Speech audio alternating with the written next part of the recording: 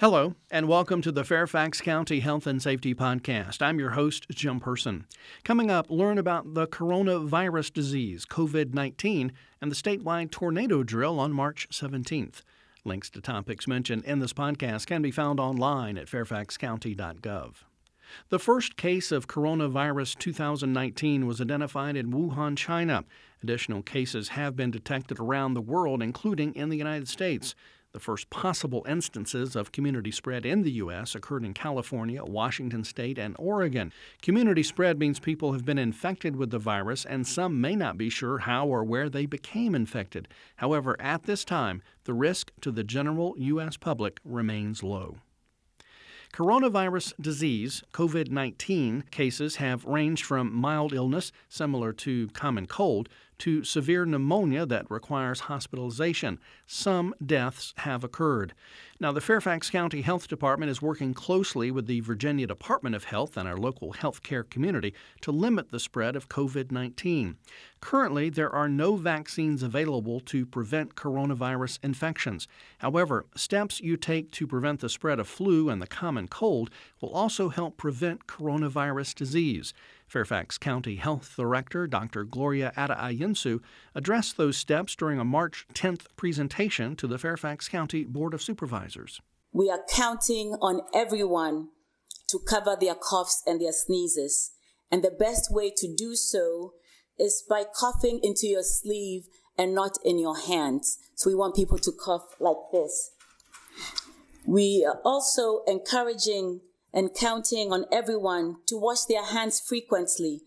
Hand washing with soap and water for 20 seconds is the most effective way to remove germs from our hands.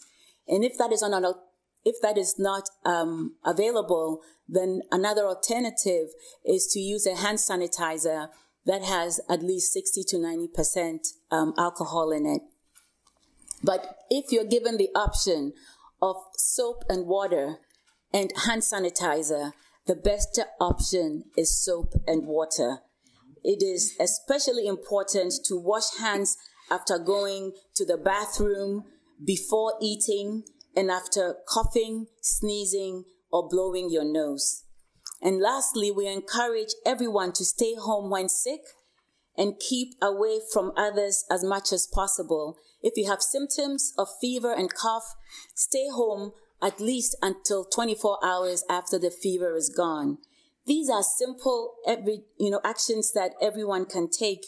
And yet we continue to have many diseases spread within our community because we don't do a good job of practicing these very effective infection control measures.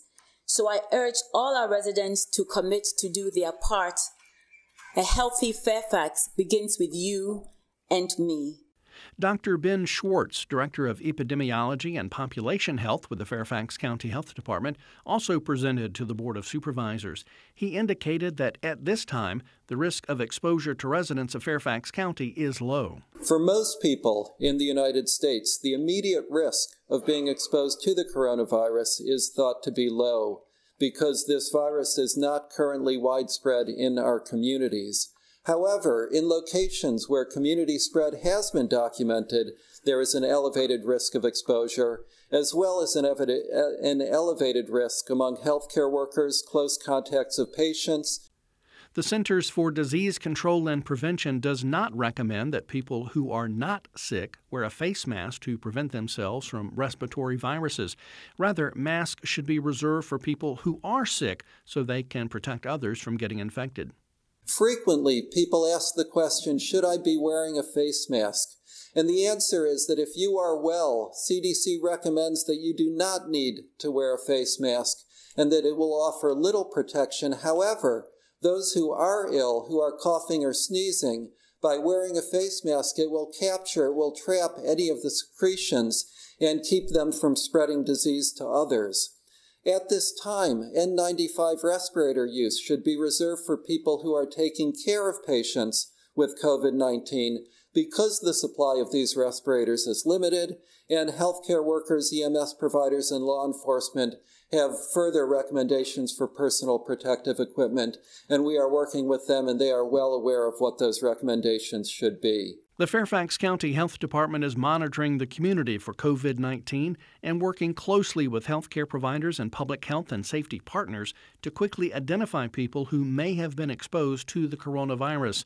The health department is also working with the CDC to test people for COVID-19 as needed and will then work with the patient, their medical provider, and their family to treat the illness and isolate the individual. The health department is conducting contact investigations as needed, and the health department created informational resources for Fairfax County residents to get up-to-date coronavirus disease information. You can call an information line at 703-267-3511 or visit a special webpage, fairfaxcounty.gov/health/novel-coronavirus.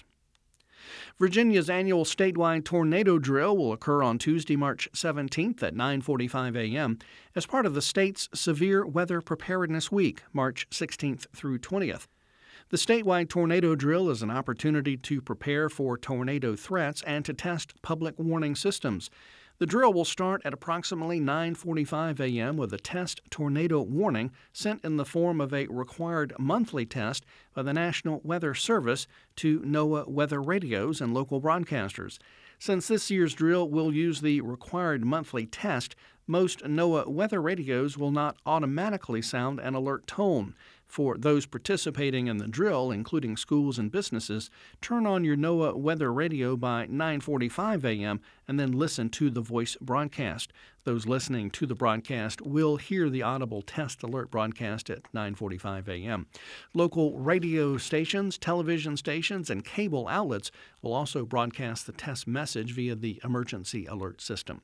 You can learn more from the Virginia Department of Emergency Management online at vaemergency.gov and look under the News section.